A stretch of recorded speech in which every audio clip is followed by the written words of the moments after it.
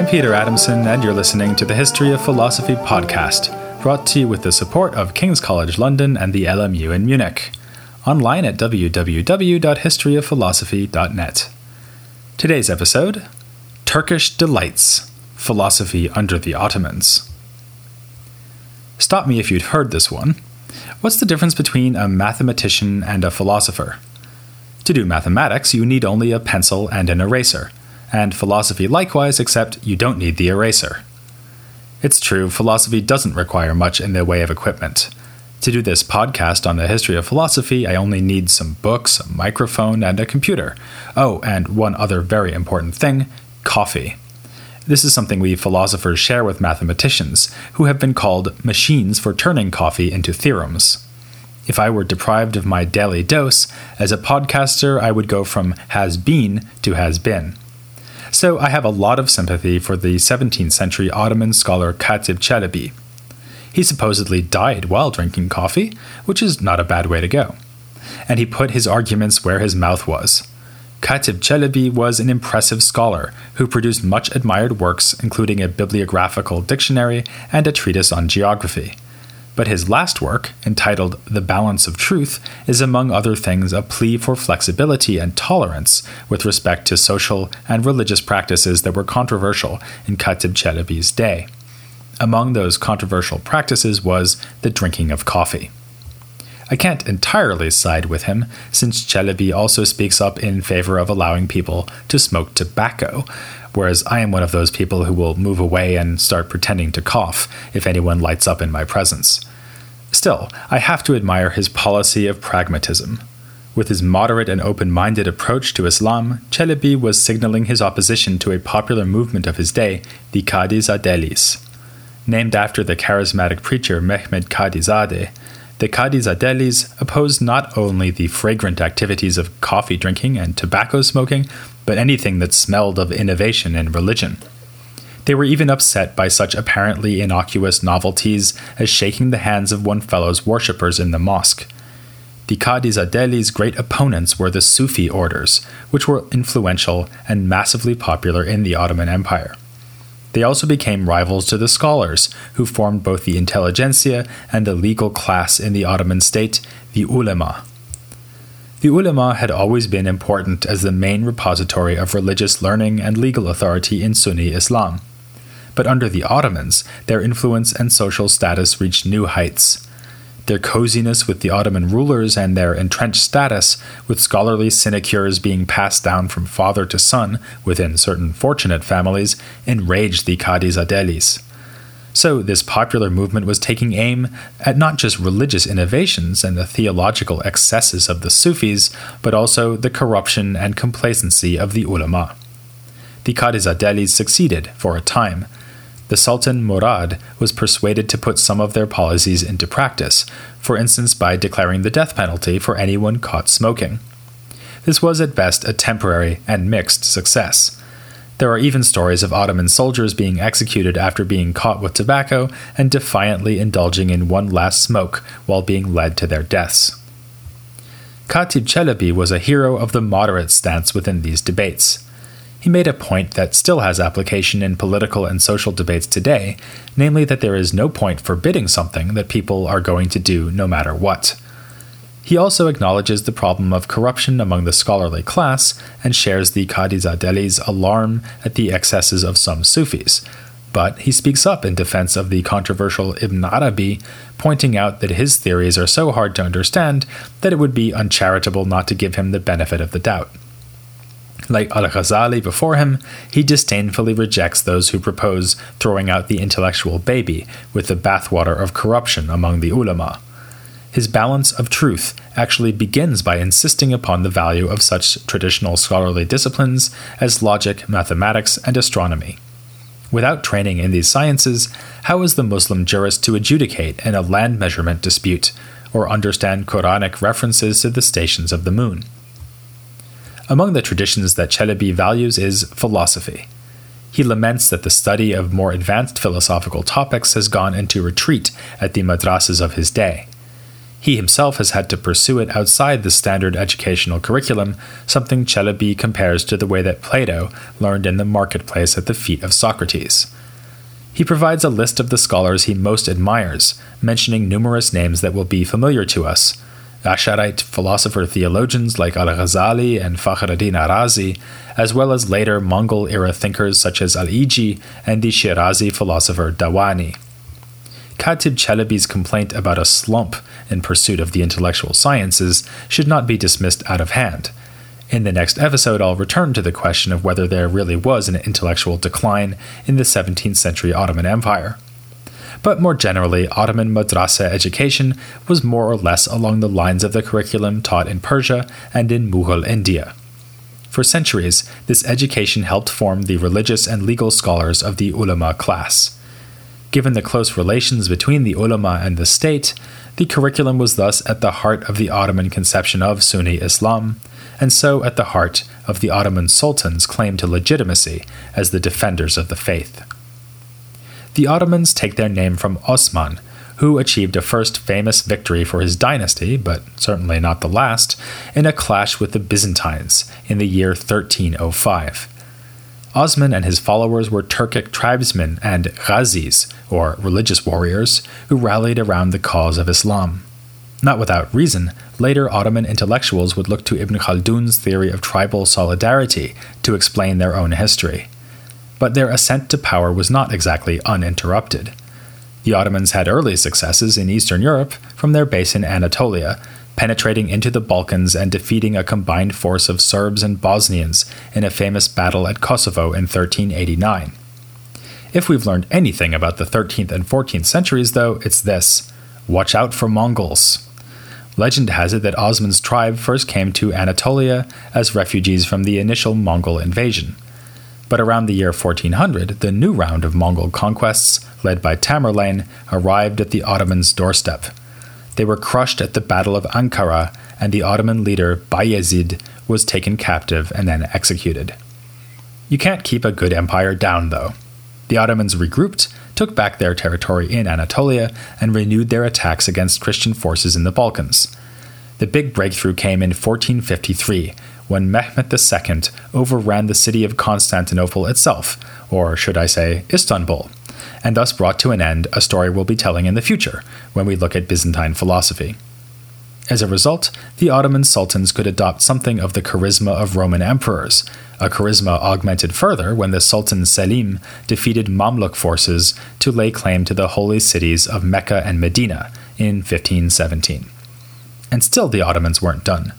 Selim's successor, the famous Suleiman the Magnificent, pushed the frontiers of Ottoman territory yet further into Egypt and Iraq. The result was a mighty empire, beset by rivals on all sides, yet still able to survive and, indeed, flourish for centuries to come. Ottoman forces clashed with a variety of European powers, including the Habsburgs, the Venetians, and the Portuguese, and they contended with the Mamluk dynasty before Selim wrested Egypt from their grasp. At least as important was their rivalry with another Muslim empire located to the east, the Safavids in Persia. As I've said, the Ottomans' legitimacy rested in large part on their claim to be the champions of Sunni Islam.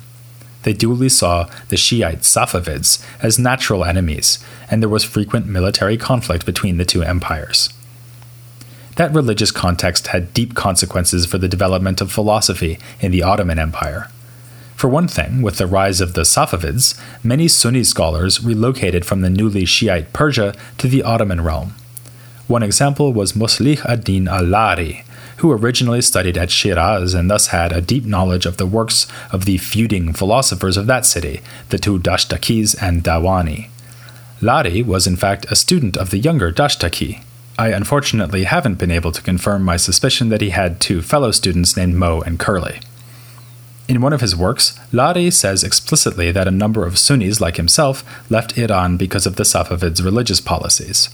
Lari is a particularly interesting case because he at first went to India and joined the court of a Mughal ruler before coming to Aleppo and Istanbul, in 1566. So here we have a single thinker who spent time in all three of the later Islamic empires, bringing with him the ideas of the so-called School of Shiraz. Nor was Lari content simply to transmit the ideas of his teachers. He also wrote works of his own on history, logic, astronomy, and so on. In keeping with the scholarly customs of the day, many of these were in the form of commentaries and glosses on earlier works. He wrote, for instance, 2 commentaries on astronomical works by an Ottoman scientist of the 15th century by the name of Ala ad-Din al-Kushji. Like his commentator, Lari, al-Kushji originally hailed from further east, in his case Central Asia. He worked at the astronomical observatory founded by the Mongol ruler Ulugh Beg in Samarkand. In fact, he was the son of Ulugh Beg's falconer. But he soon enough spread his wings and took flight to the Ottoman realm, passing through Iran on the way to the city formerly known as Constantinople. He settled here in Istanbul and became one of the greatest scientists in Ottoman history. Though he was primarily an astronomer and not a philosopher, al-Kushji had some interesting things to say about how these two fields relate to one another. I mentioned in a previous episode that, like logic, astronomy had become in a sense safe for Islamic religious scholars by being made autonomous from the more controversial aspects of philosophy. But there was always a worry that philosophy might sneak in through the back door. After all, Aristotelian natural philosophy tells us why the heavens are revolving and why Earth stays unmoving at the center of the universe.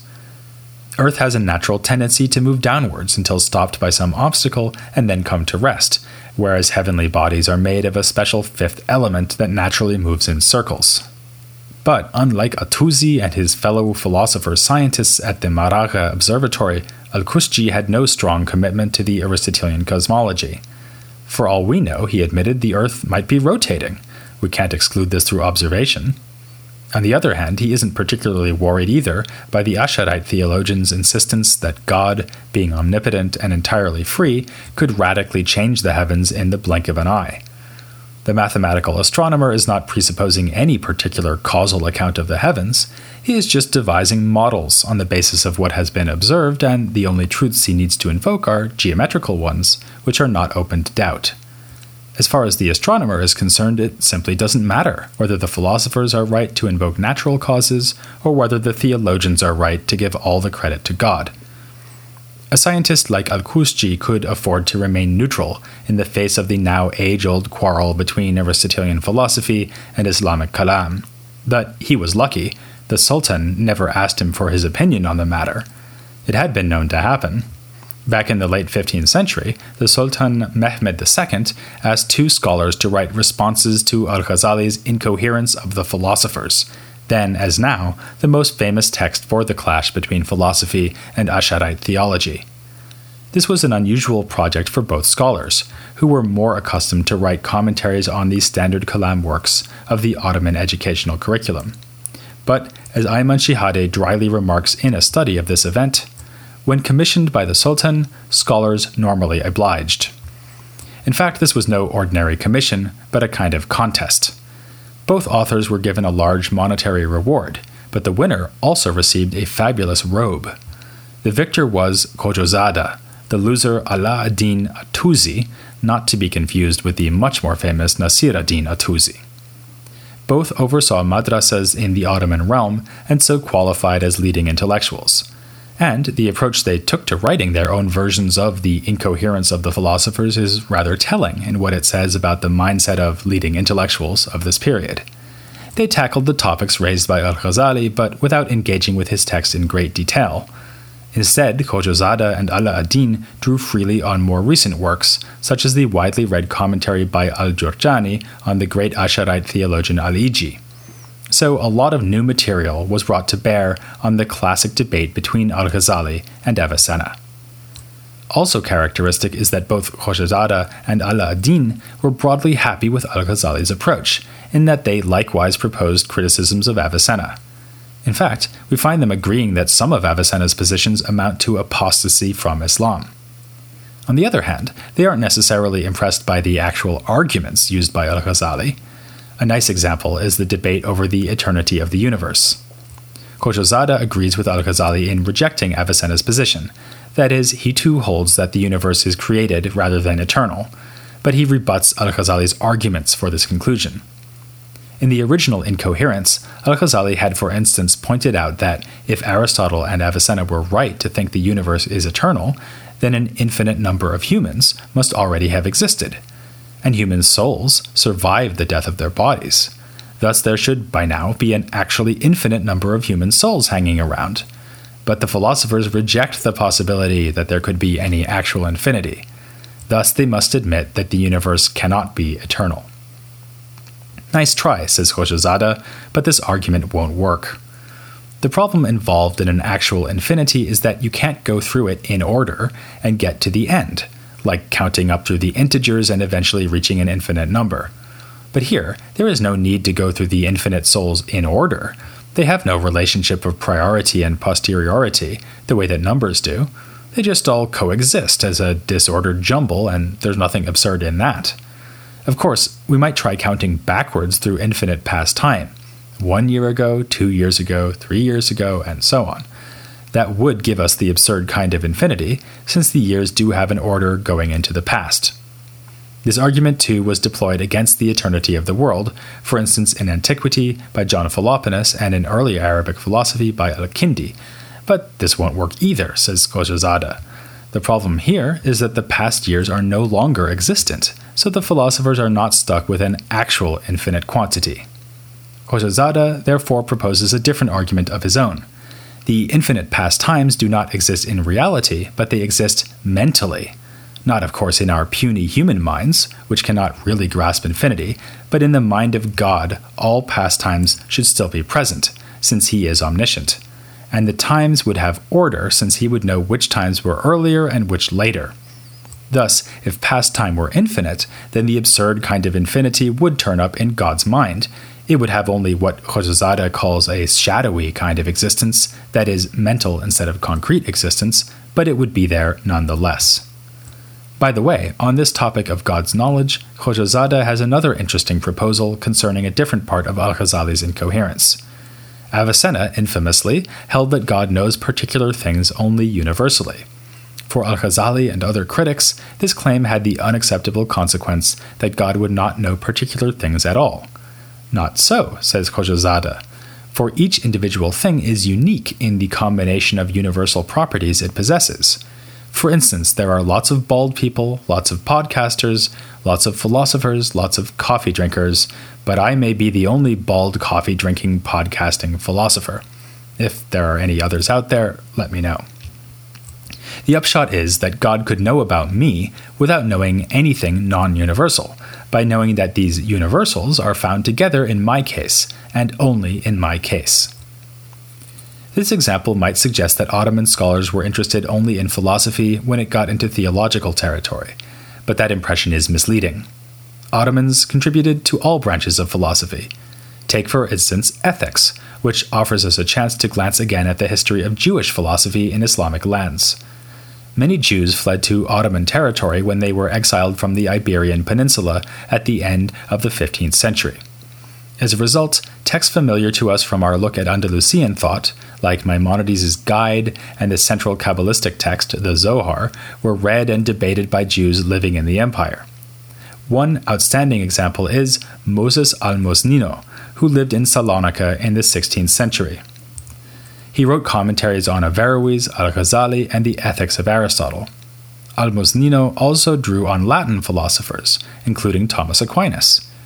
In his commentary, he follows the sort of intellectualist position in ethics we've already seen in other Jewish thinkers like Maimonides himself. But he adds to this the Kabbalistic notion that the souls of Jews, in particular, have a spark of the divine in them, which is why the Bible says that mankind was created in God's image. If such a soul achieves intellectual perfection by subduing the body in this life, it can look forward to a reunion with God in the hereafter. In the same century, practical philosophy was also being pursued by the Muslim Ottoman philosopher Ali Chelebi Kinalizadeh. In another case of reworking a famous text from elsewhere in the Islamic world, Kinalizadeh produced a treatise called The Exalted Ethics. It was a reworking of Dawani's treatise on ethics, which was itself a reworking of the widely read Ethics for Nasir by Nasir ad-Din Attuzi. That's the famous Attuzi again. As we saw when we looked at Attuzi, the title is slightly misleading, in that his work tackled all areas of practical philosophy, including political philosophy and household management, not just ethics. Khinalizadeh followed his lead, along the way providing a justification for the arrangement of Ottoman society. He explains that a functioning society has four main groups: the soldiers, or men of the sword, the scholars, or men of the pen, in other words, the ulama, the craftsmen, and the farmers. As in Plato's Republic, the just ordering of society requires that these groups be in appropriate balance. As for the leaders, they belong to a class of their very own. Khinalizadeh praises Suleiman as a real-life philosopher-king. Khinalizadeh had good reason to do so. Suleiman was the most outstanding of the Ottoman rulers, having increased the territory held by the Ottomans to unprecedented size in Khinalizadeh's own lifetime. These were the glory days of the Ottoman realm, when madrasas were being built at a rapid pace, setting the stage for the scholarly activities I've been discussing in this episode. But nothing good lasts forever. What became of philosophy as the Ottoman Empire lost territory and finally ended, and as its inhabitants were increasingly exposed to European culture through travel, trade, and colonization? I hope that I have dispelled the myth of post-medieval decline in the many episodes I've now devoted to philosophy in the later traditions. But as we now move ever closer to the present day, are we finally going to see the end of meaningful philosophical activity in the Islamic world? It will be a few weeks before you can find out, because I will now be taking my usual annual break, during which I plan to drink a lot of coffee and put down on paper some of the ideas that have been percolating in my mind for the forthcoming episodes on Latin medieval philosophy.